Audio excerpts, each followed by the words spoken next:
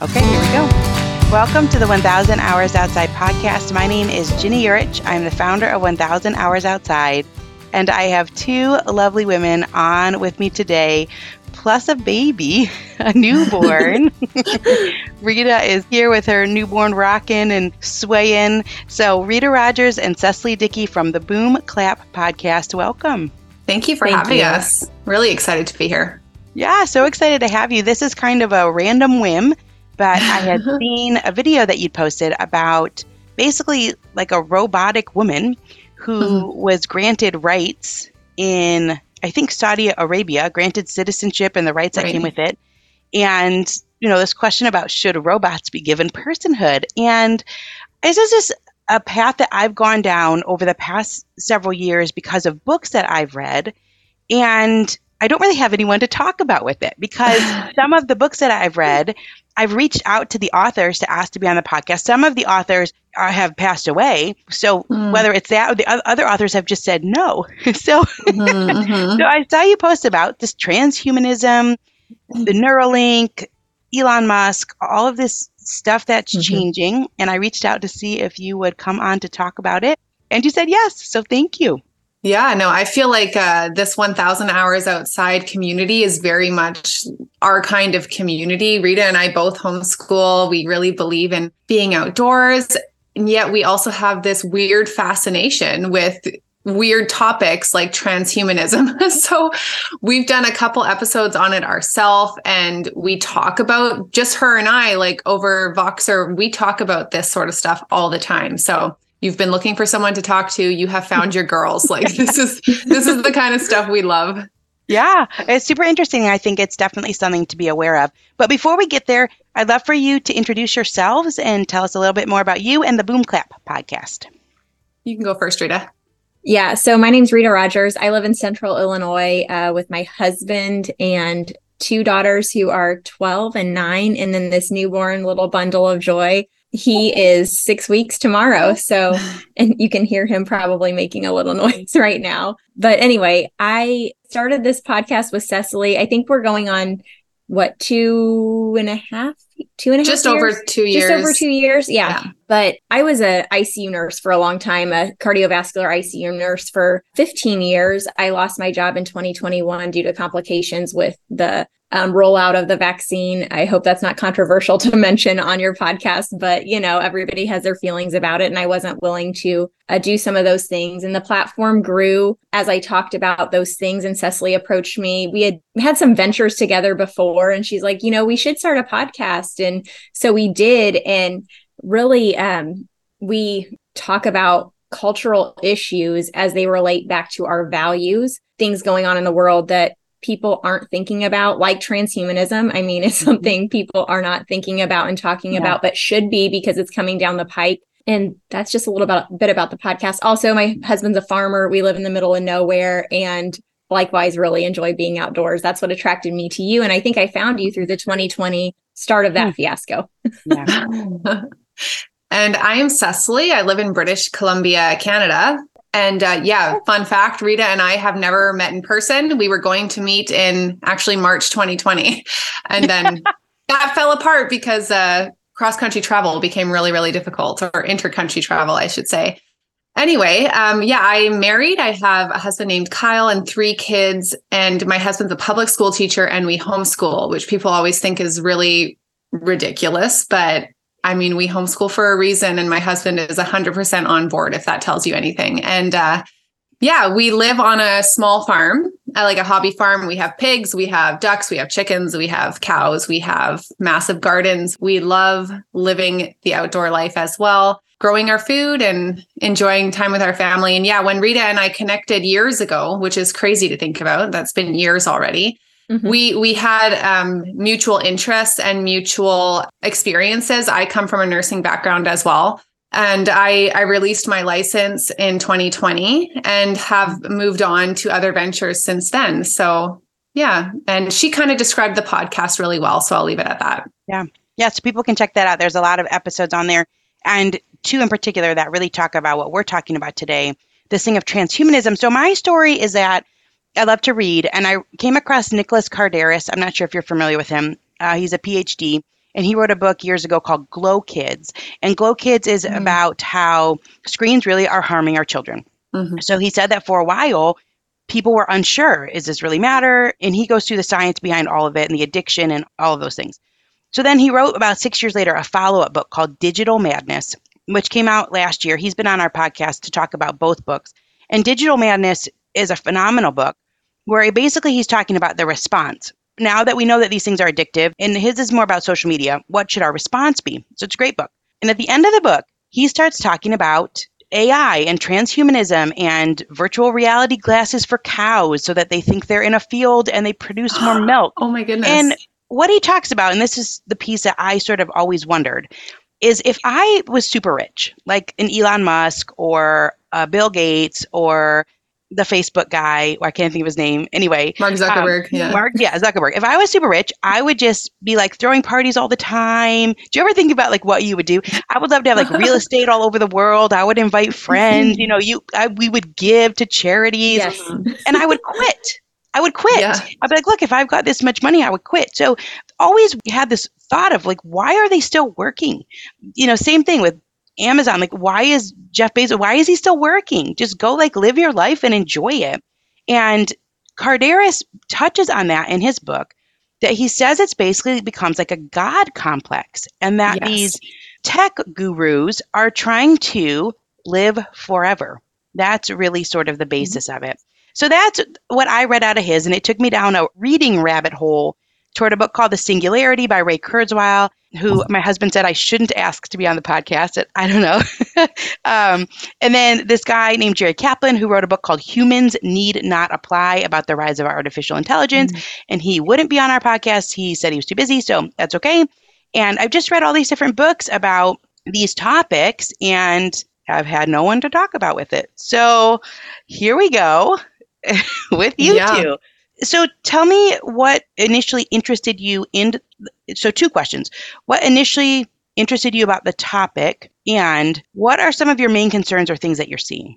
Well, for me, the not the first thing, but I would say the main thing that really piqued my interest is I can't remember why Rita and I even started talking about stuff like this. This is just the kind of friendship we have. We find the most obscure things possible and like go down these deep rabbit holes. So I don't know what brought it up in the first place, but I ended up stumbling across an article from Government of Canada website called Good Morning Biodigital. And when I read through that, coming from my government, I couldn't believe the way that they were looking at this very artificial future in a very positive light. And I just love thinking about these things philosophically. I think there's so much that can be gained from having these philosophical conversations while realizing that for a lot of people, philosophy just lives in the mind. However, these things are very practical and actually happening in our everyday lives. And I was reading this morning, actually, about how a lot of these people with these transhumanist views, they've always had this fascination with space and getting humans to space. And yes, like you said, living forever. And I think that a lot of that comes from, like you said, a God complex, and also this underlying fear that they are not God. And so they're trying to do everything they can to get themselves to the position of God so that they can live forever, whether that's in a biological form, which we all know is not possible, or in some sort of digital form, which is what many of them are going towards. So I just think, as a mother who's homeschooling my kids to instill my values in them and to raise them to be strong, confident, happy, healthy individuals with a strong grounding, it's really important to be aware of this. I read this morning, I think I was going here earlier and then got sidetracked with my own thoughts, but they figure that these merging of humans with technology will be widespread by the end of this century, but many are thinking it will actually be in the first third of this century, which we're rapidly approaching. So very interesting. But I just have to comment really quickly on, I forget which book you said it was, but the cows in the field with the glasses on so that they'll produce more milk. That is insane to me. And it's something we talked about in one of the episodes that we sent you on transhumanism, our most recent one, where obviously for cows, they're not going to be able to determine that this is not reality. Mhm. Whereas humans, we should be able to determine that it's just an augmented perception of reality and not a change in reality itself. And isn't it interesting how we're trying to manipulate nature to the point that we're pretending cows are in fields so that they'll produce more milk, trying to go against nature in order to try to extract more from it. Yeah. Yeah. So Cecily had sent me that Policy Horizons page that she was talking about. That was our first dive into this topic together. And when she sent me that, like, isn't this crazy? You know, I'm like, oh yeah, DARPA, you know, the United States Department of Defense has an arm that has been researching this stuff for years. CRISPR technology, all of these things have been around. And so I'm like, yeah, let's talk about this because people need to know about it. And for me, I just think that so much of what we see, you know, if you're on social media, you see people talking about, quote, controversial topics all the time, trying to change the way culture is going and drive it a different direction because we're going a direction that's very different than what a lot of us would say we value. But we're always behind the curve, in my opinion. You know, when people are willing to talk about things, by the time I'm not a weirdo talking about something, you know, it's too late. We're already there. And now we're trying to backpedal. And so with transhumanism and biodigital, you know, these things are, like Cecily said, already here. Yeah. And we're already experiencing some of those technologies in our lives being used with humans, but we don't even realize it because it's such a slow boil, you know, and by the time it's actually here full force, we don't have time for ourselves to think about it, to be able to interact and choose wisely how we interact, right? We need to be able to use wisdom in how we accept and uptake or don't accept and uptake these new technologies. And if we want to do that, we need to be talking about it now, not when it's right in our face. Yeah. It's interesting. The books that I've read, The Singularity is Near by Ray Kurzweil, I mean, he really talks about biological bodies 2.0, that we're going to be able to reverse age, all of these different things. And he's sort of, he's someone that has been projecting out into the future for a long time and at a fairly high rate of accuracy. And then some things are absolutely off. So in his book, he's talking about that we're going to hit this point where we can't even distinguish between virtual reality and real life. So these books are talking about kind of what's going on in the digital madness, talking about AI and also the humans need not apply. The robots are coming. They're going to take over your jobs. This is what it's going to look like. But there is a book about philosophy, about I think the philosophical part of it all, that was actually written in the 80s. So long before the computers, called Amusing Ourselves to Death. And I actually think it's probably one of the best books out there by Neil Postman. I've tried to get in contact with his son because his son is still alive. His name's Andrew, but I haven't had any success there. But in that book, he talks about what happens when we live in a culture where everything is all about amusement and what happens to ourselves. And he kind of likens it to, we're all looking for Big Brother. We're all kind of unaware of the 1984, that type of thing. But he talks about Huxley, and with Huxley, it's about how we just, like you said, we're like the frog in the pot of water, that he says there's no reason to ban a book because no one's reading anymore. And we've sort of just learned to love our oppression. That's what he says. Yes. So it reminded me, Cecily, of the Good Morning Biodigital article that you read on your podcast, which I don't know if you have it with you. Bring it up. But it's long and people could go back. You read the whole thing on your podcast and you have the link to it in your podcast as well. But just this thought of, and maybe you could read a couple parts of it. Sure. It really reminds me of this amusing ourselves to death, that we're just slowly sinking into this odd world, but loving it. Yeah. So I'm just bringing it up right now and I'll start reading it and you can tell me when you want me to stop. But interestingly, that Neil Postman book, Amusing Ourselves to Death, Rita and I once did a whole episode called Orwell versus Huxley, because Postman just really laid it out so well. And while I think there's elements of truth to both, the predictions in 1984 and the predictions from A Brave New World, I really think we're kind of landing more on the Brave New World side as far as, yes, our amusements, our comforts are becoming an oppression that we have grown to love, which is really interesting, but also really sad. Okay, so I have the Good Morning Biodigital article here. Ginny, just stop me whenever you think it's been enough, okay? All right. I wake up to the sunlight and salty coastal air of the Adriatic Sea.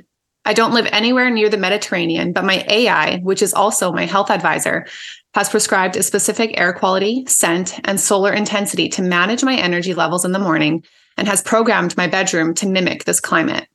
The fresh bed sheets grown in my building from regenerating fungi are better than I imagined. I feel rested and ready for the day. I need to check a few things before I get up. I send a brain message to open the app that controls my insulin levels and make sure my pancreas is optimally supported. I can't imagine having to inject myself with needles like my mother did when she was a child. Now it's a microbe transplant that auto-adjusts and reports on my levels. Everything looks all right, so I check my brain's digital interface to read the dream data that was recorded and processed in real time last night. My therapy app analyzes the emotional responses I expressed while I slept. It suggests I take time to be in nature this week, to reflect on my recurring trapped in a box dream and enhance helpful subconscious neural activity. My AI recommends a forest day. I think, okay, and my AI and neural implant do the rest. The summary of my BugBot surveillance footage shows that my apartment was safe from intruders, including other BugBots last night. But it does notify me that my herd of little cyber dragonflies are hungry. They've been working hard collecting data and monitoring the outside environment all night, but the number of mosquitoes and Lyme-carrying ticks they normally hunt to replenish their energy was smaller than expected. With a thought, I order some nutrient support for them. My feet hit the regenerative carpet and I grab a bathrobe, although I don't need it for warmth. My apartment is gradually warming up to a comfortable 22 degrees as it cycles through a constantly shifting daily routine that keeps me in balance with the time of day and season. Building codes and home energy infrastructure are synchronized and require all homes be auto-regulated for efficiency.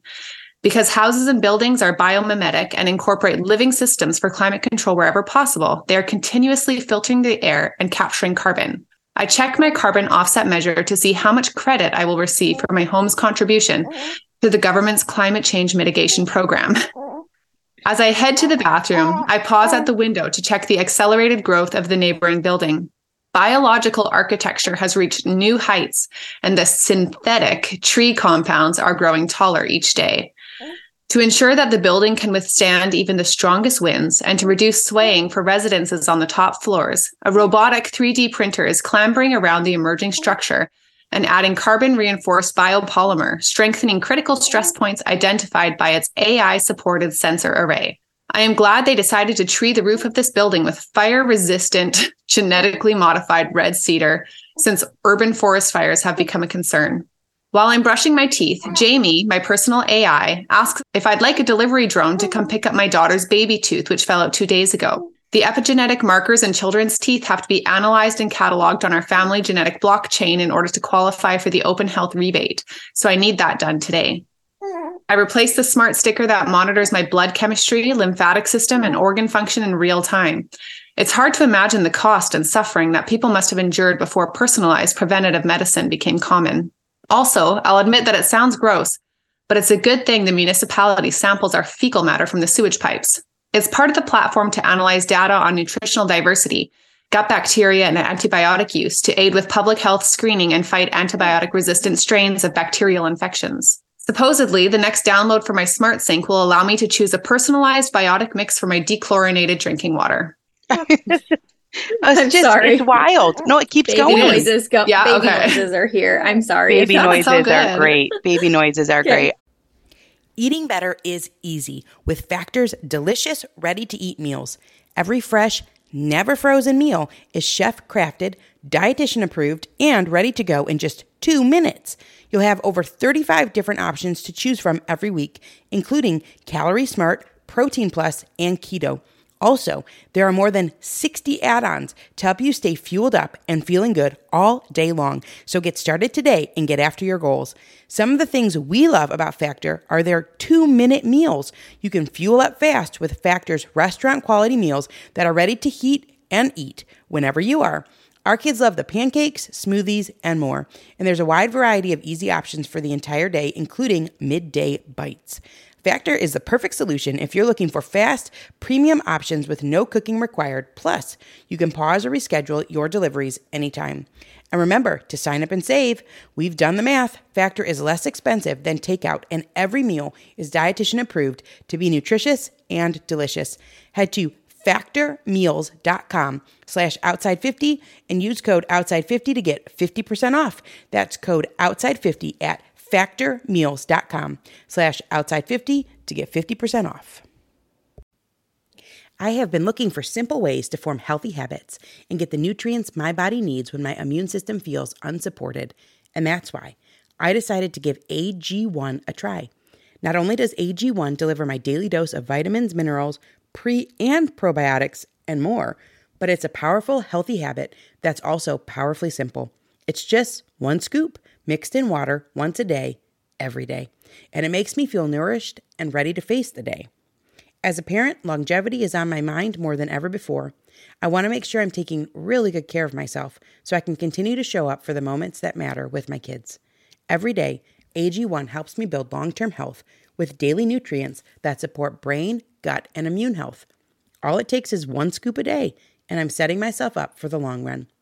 AG1 is a supplement I trust to provide the support my body needs daily, and that's why I'm excited to welcome them as a new partner. If you want to take ownership of your health, it starts with AG1. Try AG1 and get a free 1-year supply of vitamin D3K2 and 5 free AG1 travel packs with your first purchase exclusively at drinkag1.com/1000. That's drinkag1.com/1000. Check it out. It's just such a mind-blowing thing because you see that some of it's already happening. You Absolutely. see how quickly it could get there. And that's one of the things that Ray Kurzweil talks about is that technology has been doubling. It's this exponential rate of growth and doubling for however long with no end in sight. And so I think what happens is you can't really imagine what it will be. And then all of a sudden it's here. Yes. Like how could there be any more technology than there already is? And then you blink and it's here. And this article gives rise to that. So there's a couple things that I know you talked about in your podcast that I noticed about it too, but a lot of it seems to stem off of fear. Absolutely. And fear of our biological bodies. I mean, even just this, where it says it's hard to imagine the costs and suffering that people must have endured before personalized preventative medicine became common. And certainly there is a lot of suffering and there is a lot of cost, but not all the time and not for everyone all the time, you know, and talking about that there's this component. And I think that when you look at Elon's Neuralink, that it always is about Alzheimer's and dementia. And they seem to start there and capitalize there on the fear of aging. Is that sort of your thoughts on how are they going to sell it? Yeah, I feel like that's with any major change that we ever see in society. It starts with playing on the fear that people have, right? And what is everyone, I shouldn't say everyone, but the majority of the people, the big bulk of people, their biggest fear is suffering and death because it comes with this big, huge question mark, this giant unknown. And this fear of like, what would it mean to not exist on the only planet that I've ever known? I can see that. That is scary. It's not as scary for me because as Rita and I were saying to you before we started recording, really this conversation and why it's so important, it does boil down to worldview. And when you come from the worldview I have as a Christian, you don't have as much fear of death because you believe the best is yet to come. And that's what really, you know, it's easy to think of these people in a sense as villains. But for me, coming from the worldview that I come from, when I see how much fear there is driving this whole movement, it actually makes me feel a great deal of compassion for them because I couldn't imagine having to face each day with that fear of death, with that fear of suffering. I really believe that suffering is what produces character in humanity. And like I said, I believe that the best is yet to come after death. But yeah, I really choose, instead of looking at them as villains, I choose to look at them with compassion while still realizing that we need to make sure that people are aware of what is being planned so that people can prepare themselves. Right. There's even I don't totally know the word, if it's cryotherapy or it's like you freeze your body. And so there's this thought of some of the wealthiest, most prominent people would freeze their body so that it could last long enough so that when they become this merger of biological and digital, that they can still be here and still be a part of what's going on. And in the singularity, that says a lot what Ray talks about, which is trying to make it to that point, right? Yeah, I think it's important that you mention wealth as well, because I was reading on a website this morning in preparation for this about what people can do if they want to prepare themselves to take on a transhumanism. Like they are looking forward to being able to opt into that. And here's some of the things they said. Number 1, live healthy and avoid unnecessary risks. Number 2, sign up for cryonics, like you just mentioned.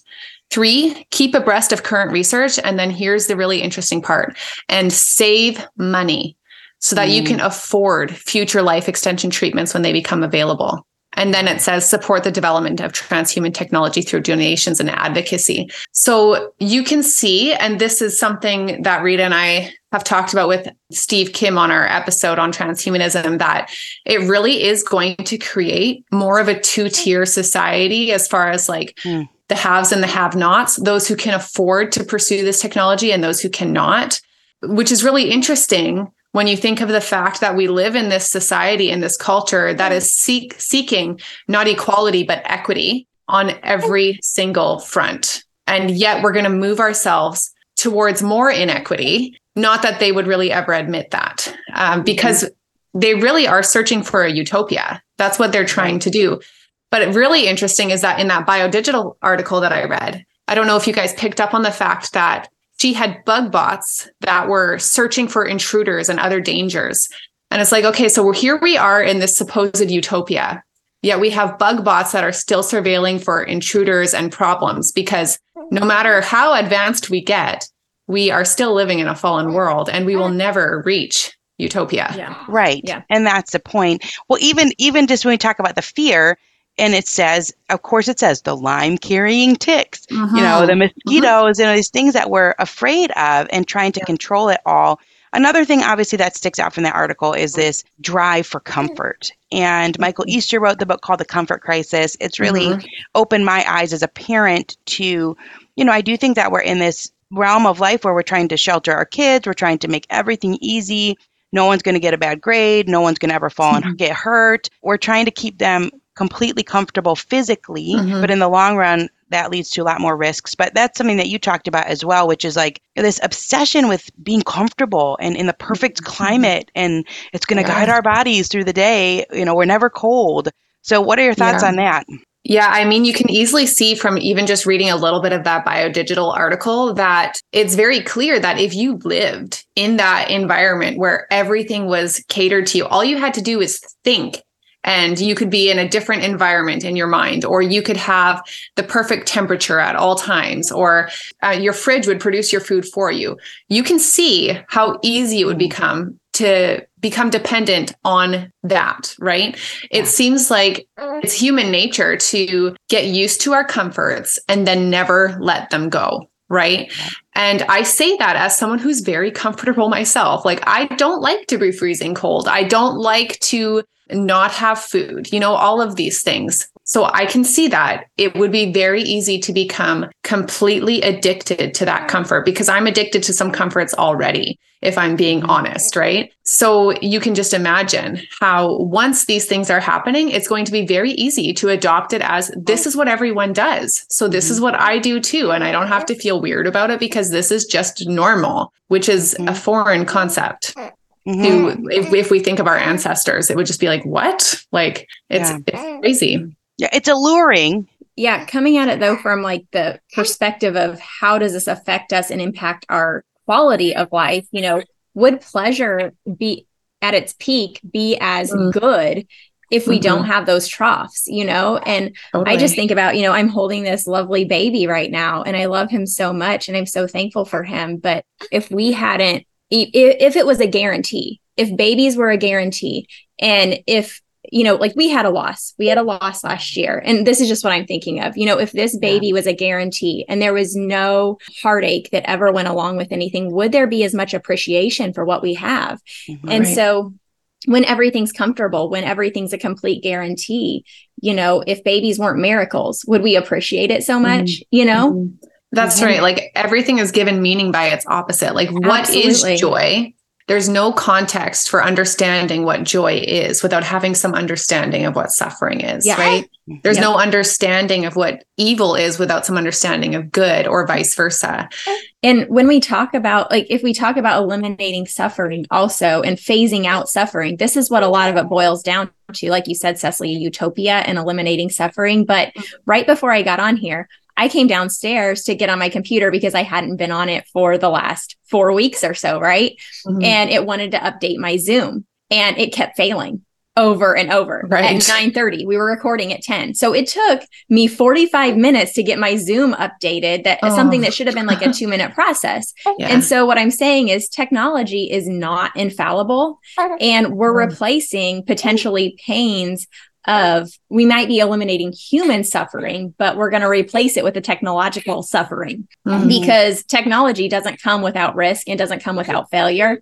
And we may just be trading one for the other, right? Right. And it seems like mental suffering too. I mean, this Absolutely. Is not our ideal way to live. I just talked to Jill Winger. She has a book coming out about old fashioned on purpose. And she was talking about how when we work with our hands, that it helps with depression. So that was an interesting thing, like drawn to how life used to be. You would knit at night, the fireplace, or you would do some needlework or things like cooking, all of those things working with your hands. And so if you have these machines that do it for you, what's interesting to me, here's what I think. It's sold to us, right? It's sold to us as out of fear, your health. It's sold to us as you're going to be so comfortable. That is alluring. And Michael Easter talks about that in his book, about how we are driven for comfort, because it used to be that we had limited resources. And so we couldn't have all this output all the time. So our bodies are naturally drawn to be comfortable.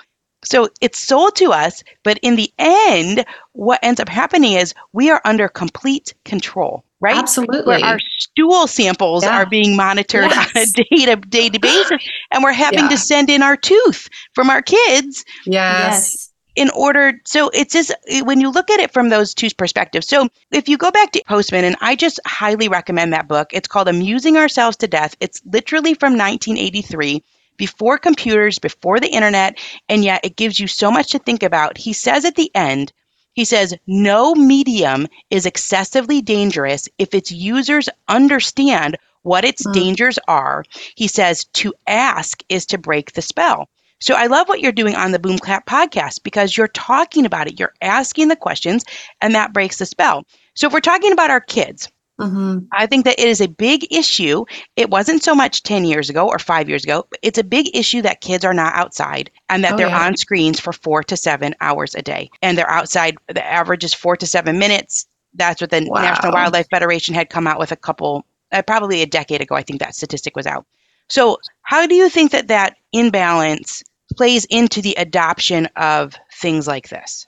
Well, I mean, I think a lot of it comes from parental fear too. Like, it can be scary to watch your kid climbing a tree, or to climbing on today we're going to like a wild play adventure park. And I'm sure it's going to be really nerve-wracking to watch my kids go up however high in the air to do these activities. But the thing is, that's what grows them, right? And I was thinking about transhumanism in relation to your podcast and your audience. And I don't think it matters to any group of people more than it matters to parents. At least it shouldn't, because what do we know? We know for sure, scientific evidence has shown that screens, social media, TV, all of these things, and it might sound alarmist to say harmful, but they are harmful to children when used in excess. Like, they absolutely are. And what else do we know for sure? We know for sure that children benefit from being outside in creation. Like, there is no evidence that says that that's a bad thing. Everything says that it's good. And you don't even need to read scientific studies to know it. All you have to do is to know a child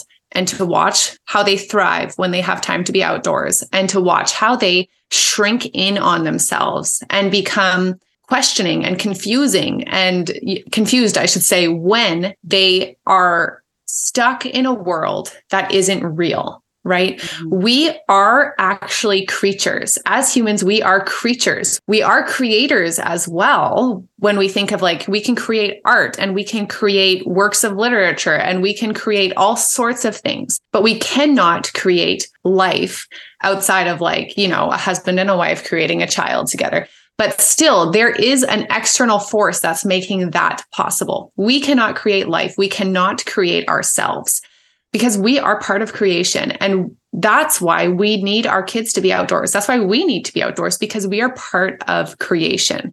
And we are not fully human unless, we are. I shouldn't say we're not, but symbolically, we're not fully human unless we're immersing ourselves into the creation that we're a part of. I just really, really, truly believe that. Yeah. And as far as, parental fear, like I was saying at the beginning, it's become normal for us to use screens as babysitters. I don't mean us as in us sitting here, but in general, people to use screens as babysitters, to let that be the safe place so that we don't have to constantly be vigilant.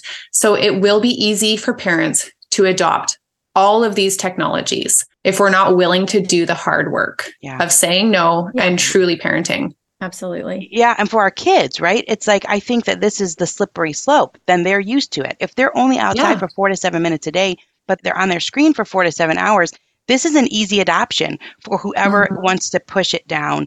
And so I think that's an additional reason why I want to get our kids outside and off screens, is so that they have that baseline knowledge of what that's like. And it's interesting. There's this book, Dr. Jean Twenge, she talks about generational changes. And so one of the things she says is that Gen X or millennials, and probably really millennials, so born in 1981 or 1982 till 1995, that she calls them the first and the last. So they're the last to have had an analog childhood. And the kids that are born after that, 1995 and later, they have no understanding of that television is only on for part of the time and shows change and that type of thing. And then they're also, so they're the last to have an analog childhood, the first to be part of this technological age as it stands now.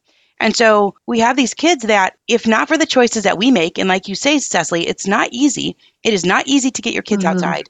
You have to pack stuff. You have to have the Band-Aids. You've got little ones. You got to get them the right clothes. No one else is outside. So you have to make friends with other people so that you can meet up. It's a tall task, but it is giving our kids what everyone else had before us, which is an analog childhood that otherwise they wouldn't experience. So Rita, did you have something to say about it? Well, I was just going to say to Cecily's comment that we can't create life, Yuval Noah Harari would disagree with you, who's a transhumanist. He's trying to, quote, create life. But just experiential wise, my experience with this at my kids' school, because we homeschool now, but this is our first year homeschooling. Prior to this, my kids went to a small Montessori Christian school, and I volunteer taught PE to the kids. And just in that school, the children watching the differences in them based on, like you said, the choices their parents were making. There's a physical and psychological component to sitting on a screen all day. And these kids, you said keeping them safe, quote, we want to shelter them and keep them safe. And they were physically kept safe from getting an arm broken or a scratch, but they weren't physically kept safe from the sedentary lifestyle of sitting on a screen all day. So much more dangerous. Absolutely. And they weren't physically kept safe from the psychological standpoint of constant worry and anxiety of being injured. I mean, some of these kids, I'd break out a dodgeball and they would tell me how they're going to get a head injury and be concerned because, their parents had coddled them to the degree of, anxiety. And one thing, Cecily, you had read from the Policy Horizons, that reading you did about what life would look like. And I think this part actually came from the World Economic Forum, which they had a similar write-up. But there was a quote in there that says, when AI and robots took over, so much of what our work was, suddenly we had time to eat well, sleep well, spend time with other people. So when AI and robots took over, their work shifted and they all of a sudden had time now to eat well, sleep well, and spend time with others. But really, think about it. That's like pushing it further down the pike when we have all this technology doing all the things for us. But right now we have phones in our hands and screens in front of our faces, and we do have more time. We have tractors that drive themselves instead of, a plow that you have to have horses hitched up to. And do we eat better, sleep better, or spend more time with other people? No, we don't do any of those. As technology has advanced, we do less of those things than we once did. So it's interesting that they're trying to sell it as more time to do the things to take care of ourselves well, but history has proven that we will do the opposite. Wow. Yeah, that's such an interesting point. I think that's in one of Carderis's books where he said, if my great grandmother showed up and she was like, you have a washing machine, you have a dishwasher, you have all of these things, you have running water, and how come you don't have enough time? But it's true. And the technology is not fixing those human problems. I think one of the interesting things that you talk about, and it's something that I don't totally have a solid answer to, but it's this, like, what does it mean to be, I mean, I do. I have my thoughts on it, but like, what does it mean to be human? I think what's tricky about it is that the people who are running all the things, they'll come in and be like, well, look, we can make this robot show emotion. And they're trying to grasp all these pieces of what someone might like flippant say, well, it's human if you are this, if it's human if you can experience love and show love, and then they'll say, well, the robot can do it, or whatever. So what do you think that boils down to? It's a big question. Yeah, and I don't even know if I'm going to answer this right, but when I think about the fact that robots, all AI, really, it needs to be programmed by humans. All it can do is be programmed by humans. All it can do is uptake data that humans are putting out into the world. That's all it can do. And yes, that's a lot of data. Like a robot or AI can hold much more data inside their chips than we can hold in our brains. That is true. But all the data they hold, it comes from humans.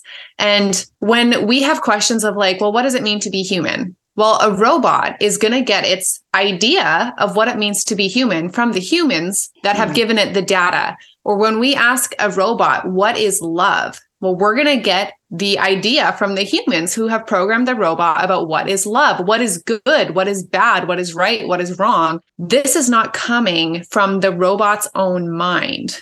This is coming from the minds of humans, a great breadth of data. But like we've said before, you know, in countries like China, even in countries now, unfortunately, like Canada, where we have internet censorship, it's what a robot and what AI can take in is becoming more and more limited by the very powerful people that believe that their information is the okay information for the world to have. So really, if we do end up being a society that is transhuman, that is run by robots and AI, our society is only going to believe that what's good and bad, right and wrong, is what the most powerful people, the people that are in control, say is good and bad and right and wrong. And to be human is much more complex than that. You know, this is why worldview is so important. And I really think that a majority of population, they don't really think about worldview, right? They don't think about their own worldview. They have their beliefs, but they don't think about it deeply. But these are the most important questions that we can ask ourselves. Why are we here? Why are we human? How did we get here? Right? Those are the most important questions that we can and should be asking ourselves, because those questions point to truth, right? And truth is what corresponds with reality. And so we need to be asking ourselves these questions. And it's much like being addicted to comfort. Well, it's not comfortable to ask these questions. It's not comfortable to make ourselves, especially in a social media world where we scroll and we see quick videos and quick bits and captions, it's not comfortable to think about these really deep, important questions. But as we're raising our children, we owe it to them to ask these big questions, because otherwise the future is out of our hands. And I don't choose to live in a world like that. I choose to live in a world where I'm the one asking the questions and guiding my children. When the skies open up while others seek shelter, I embrace the rain. Heading to my favorite hike, the raindrops are like a soothing melody, and my Vessies ensure each step is dry and comfortable, turning a simple outing into a rather delightful experience. Whenever my kids and I are stepping into a great outdoors adventure, I love wearing Vessies, stormburst boots, to capture the beauty of springtime landscapes. Their robust style is perfect for our nature excursions, adding a little dash of elegance to our outdoor explorations. This spring, transform how you view wet weather with Vessi. Their Dymatex technology makes their shoes not just waterproof, but a stylish barrier against rain and puddles. Whether it's a sudden downpour or a planned seaside walk, Vessi shoes ensure your feet stay dry and comfortable. Embrace the essence of spring with Vessi. From chic city walks to adventurous treks, find the perfect pair for your lifestyle at vessi.com/outside and enjoy an automatic 15% off your first order upon checkout. That's VESSI.com/outside for 15% off your first order. Everyone wants to start their year off on the right foot, and for me, that means making sure I'm eating well and have enough energy to do everything I want to do. But I'm not going to run to the butcher every day to get a fresh cut of quality meat. That's why Good Chop is such a lifesaver for our family. Good Chop offers fully customizable boxes of high-quality meat and seafood delivered to your door on your schedule. Their products are vacuum sealed and frozen at peak freshness, so you can stock your freezer and cook when you want. We had a somewhat last-minute get-together recently, and it was so incredibly convenient to just head to the freezer and pull out a couple bags of Good Chop's hamburger patties to whip up some burgers quickly. They were so delicious. Besides being delicious, it's important to know it won't cost you a fortune either. Good Chop's price per meal starts at just $3.74. Go to goodchop.com/outside120 and use code outside120 to get $120 off across your first 4 boxes. That's code outside120 at goodchop.com/outside120 for $120 off. goodchop.com/outside120, code outside120. And that's what Postman says. To ask is to break the spell. And I think that's really powerful because it does feel a lot like we're powerless and things are thrown around like Luddite. And there is this sense that you are less than if you are not adopting all of these different things and questioning some of the certain things. I think on Ray Kurzweil's got a website, and on there he talks about, there was this article about this robot called Brett, and it's from Berkeley. It stands for, it's like an acronym, the Berkeley Robot for the Elimination of Tedious Tasks. What a great name. Like, don't we all want to eliminate tedious tasks? Well, this robot can learn. And that's, it's like the AI and the technology is starting to take on as many qualities of being as human as possible. Even, it's made out of silicone and it's got 92,000 things that move, and it's going to start to look and act and feel like that. But what's interesting is that one of the things that comes up is that one of the things that makes us human is our limitations. Yeah. Yep. Yeah. Cecily had mentioned that robots can only do what humans have input. And like you said, these robots are getting to the point that they can learn. And so the inputs initially will come from humans, but there's going to be a point where there's somewhat of a takeover, like from an evolution machine. of their thinking. Yeah. So I don't know. We talked about that with Steve Kim, that limits can be a gift. And like we said earlier about phasing out suffering, talking through that, some of the suffering is a limit, right? And that can be a gift. Think about hunger cues. Those are painful, right? But those are there to protect us, correct? And so if we eliminate some of these things, I was listening to a podcast. It was a Christian transhuman podcast. And they were... There's something for everyone out there, isn't there? It was very interesting. I didn't get the Christian aspect of it at all during the episodes I was listening to, but it was just very interesting. Like you said, Jenny, nobody to talk to about these things. And so you seek out these weird, obscure, things just to listen to, because it's interesting to think about and know what's out there. Because if we're not talking about it, there are other people talking about it for us.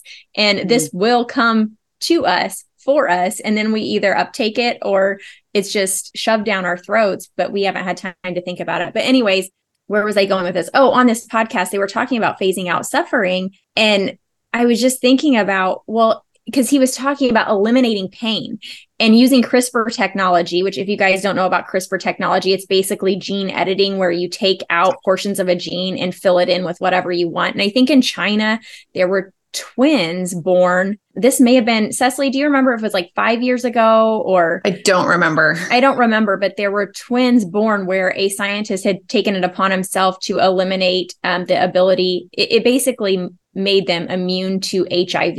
And he was kind of taken, the government, I don't remember if it was the government or who, but he was taken to task for this because they were basically saying, like, we don't know anything about this technology to the point of like editing humans with it. We don't know if this is okay. We've been editing plants and things, but editing humans is a whole other deal. But this gentleman on the podcast for Christian transhumanism was talking about eliminating pain and eliminating the pain response and making people more resistant. And I was like, well, that sounds nice to not have pain, But what are the implications of that? If you don't feel touching something that's hot, that's going to be harmful to you. If you don't have a cue to say you're hungry, that's harmful. And so there's implications on both sides, right? Yeah, the limitations. And so limits are a gift, right? Just like Steve said on our podcast, limits can be a gift. Right. Having pain can be a gift. Right. That the limits are part of what makes us human, that we are not expanding at this exponential rate, or just how we are. And even that Ray Kurzweil was talking about in his book about how like we would get to this point where we could download sets of skills. So he says, there is only so much room in our skulls. So although Einstein played music, he was not a world-class musician. Picasso did not also write great poetry, and so on. So he says, as we recreate the human brain, we will not be limited in our ability to develop each skill. We will not have to compromise one area to enhance another. So this thought of downloading, like how we download an app. Look, I want to play guitar, so I'm going to download. But then you're like, is that really what we want here? That you just download and have the skill? Yeah. Where's their need for community then, right? Like there's always been a dependence on community. Like humans are essentially a herd animal, right? We have our herd that we rely on. We have our community that we rely on. And again, like from a Christian worldview, we need each other. We need each other's skills. We need each other's gifts. We weren't all made the same, thank goodness, because how boring would the world be? So when you think of the fact that we could just download all these skills and we could all do these things, well, what makes you different? What makes you unique? Why would you need to see your neighbor down the street or even have a use for your children or your husband? Because you are completely autonomous. You're essentially a post-human where your capabilities radically exceed that of what it would be if you were a human.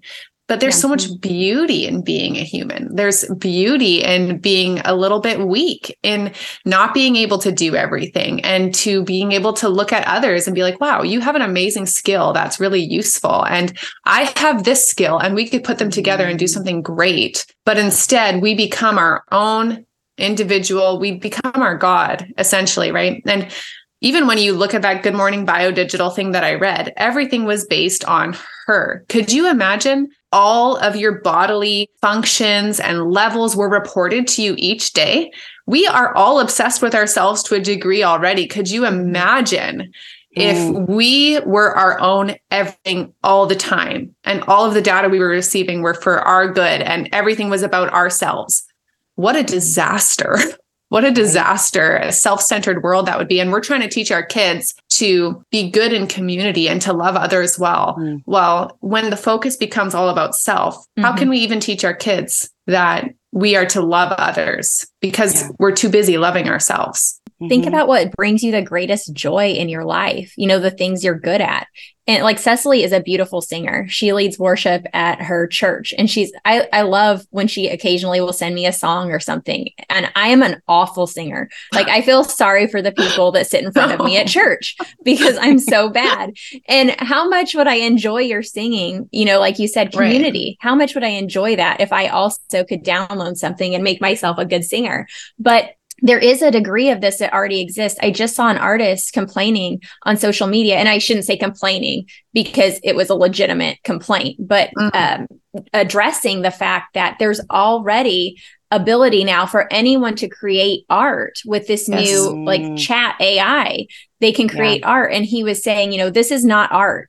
There's still a need for real artists, but it's sort of eliminated the joy in his profession, right? And the need for his profession.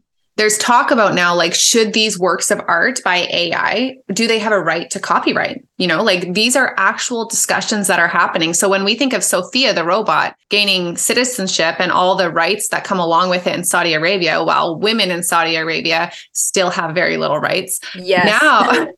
Now we're thinking of like AI can absolutely create. There's worship songs now being written. Like I will be sent songs like worship songs written by AI or art by AI. And it's like, now we're talking about, can this be copyrighted? Is it protected? Is it protected art?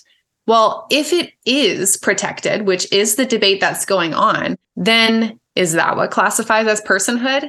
Again, this is why worldview is important. Can that classify you or not you? Again, see, I'm giving a human pronoun to an AI thing. Does that classify it as being a person? These are the questions that people right, and a person has a with. soul. That's the answer. There we go. That's the answer. The answer is that. But you see that it just becomes this really tricky thing. And whoever is doing the things is making it alluring for us, which is like, hey, look, I want to lead worship. I want to sing as good as that person. It's alluring. But then you take out that whole part of growth.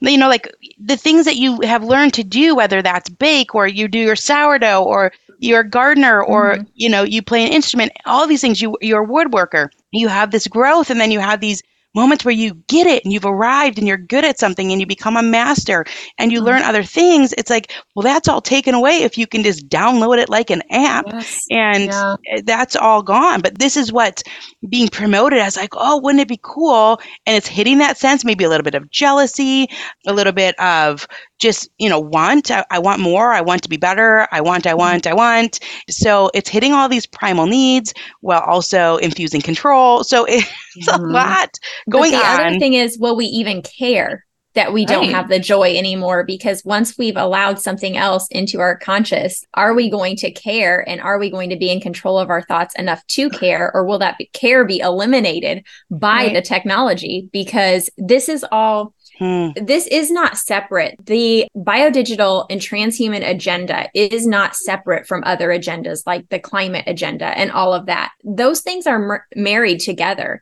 by the non-governmental organizations that are kind of overseeing this. And so when you look at who's controlling and who's trying to bring this technology to us, you have to understand the larger agendas at play and know that potentially some of our ability to think through this, if we do take it up, will be eliminated to benefit the things that they say they want to benefit. Does that make sense? Yeah. Well, and Rita, you said, like, will we care? Will we have the ability to care? Right. But also, not only will we have the ability to care just from like a technological point, but also from the, again, addiction to the comfort that we now have. Addiction. Yeah. Like, I hate my phone most of the time, but I'm still drawn to it. You know what I mean? Like, that's just the way we are, like with technology, it's the way we are. So when Ginny, you have a book coming out later this year, right? What's it called? Do. Until the Streetlights Come On? Or? Yes. Yeah. I mean, I feel like it couldn't be more timely. It's so interesting because we changed our lifestyle. It's been in 2011 is when we changed our lifestyle to spend more time outside. It was just so that I wouldn't lose my mind with young kids at that point. But over the last more than a decade, I've learned that just spending time outside, it helps with whole child development. So it hits all of the different things. But more than that, now in this rapidly changing world, it's giving our kids also opportunities to work on grit and resilience and flexibility and adaptability and all of those types of things that a rapidly changing world requires. But then even more than that, now in this sort of first and last, it's like our kids, we have to give them an opportunity to have analog parts of life so that, I mean, they're going to be the ones that are making the decisions in 10, 15 years. It is not that far down the road. And so there's that component. It really is a lot to it. There's more to it than I ever imagined when we first started spending more time outside. And I think it's partially because our world has changed so much. But our kids have to have that knowledge in their bodies, in their minds, in their souls, that life is meant to be lived and not through a screen. And so the joys and the pains and the limitations and all of that are beautiful. And if they're only outside for 4 to 7 minutes, but they're on screens for 4 to 7 hours, they are not getting that concept. I think there's no way that they can be throughout their childhood. So I think to wrap it up, I mean, it's a big conversation, but I just love to ask is to break the spell. Neil Postman, 1983. If you're looking sort of for the philosophy, it's a great one. Read it with a group of friends. It's a fascinating book. It's a pretty quick read.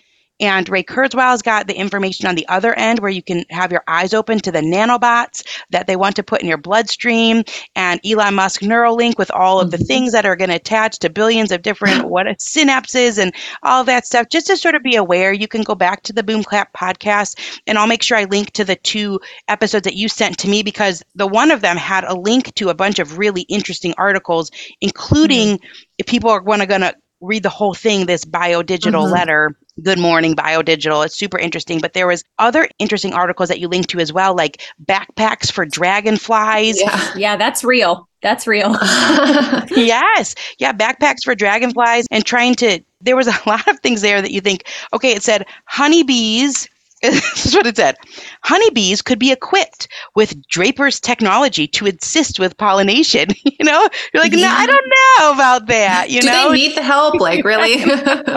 Right. But it's worded in such a way that these insects would be basically having on these teeny backpacks that would have steering neurons that attach to their spinal cord.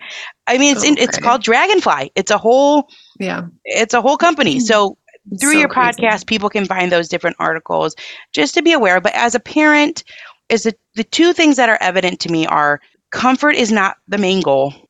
Besides teaching worldview, right? That's incredibly important. That would be a top thing. But beyond that, in these sort of contexts, is not falling into that comfort trap, and also not falling into a virtual reality for the majority of our time, right? So we need to use our technologies.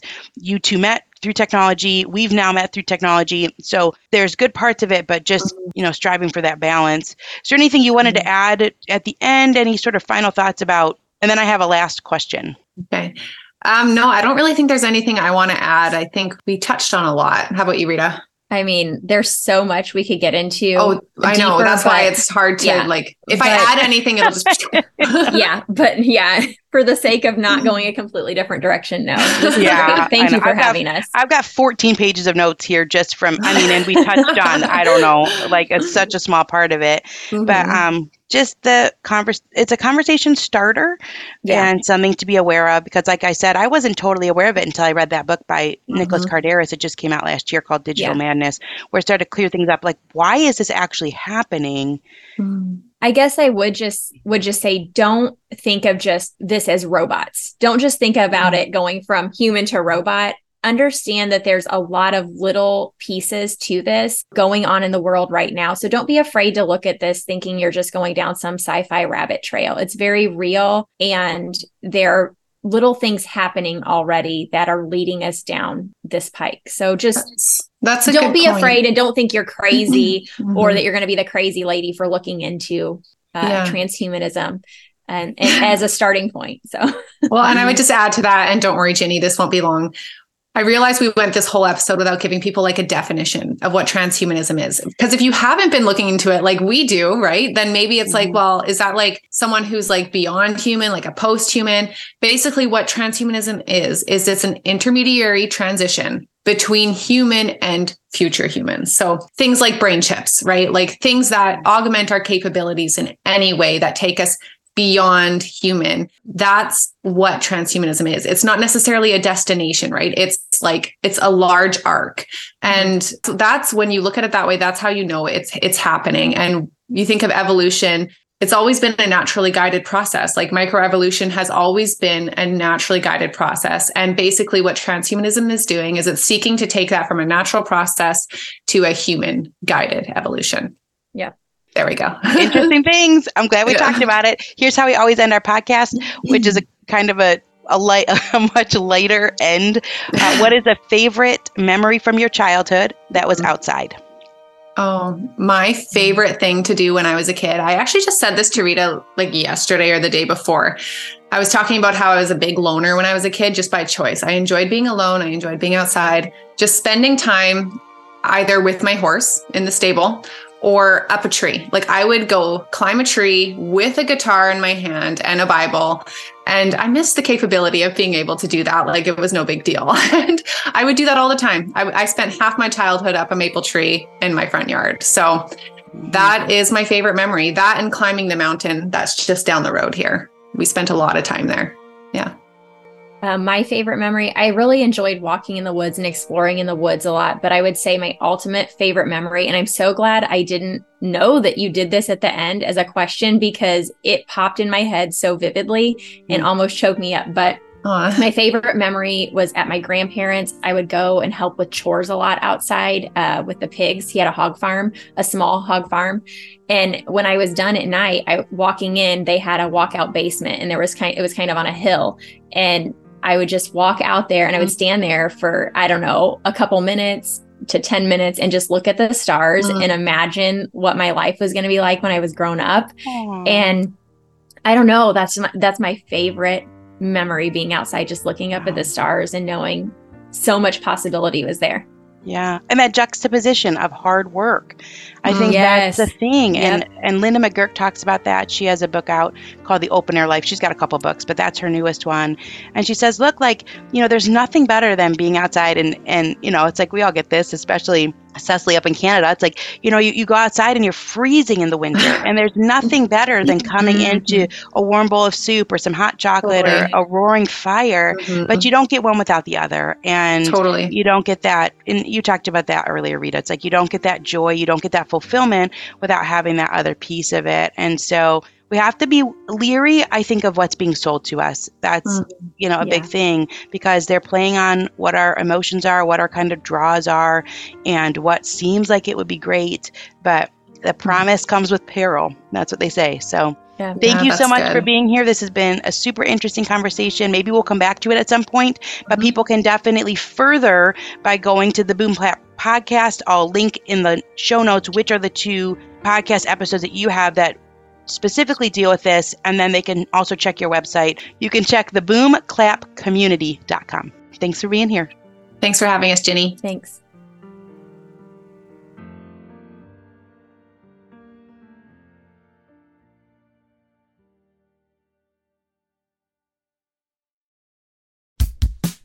Oh, hey, everybody. It's us, Blair and Molly, your old pals from Toddler Purgatory.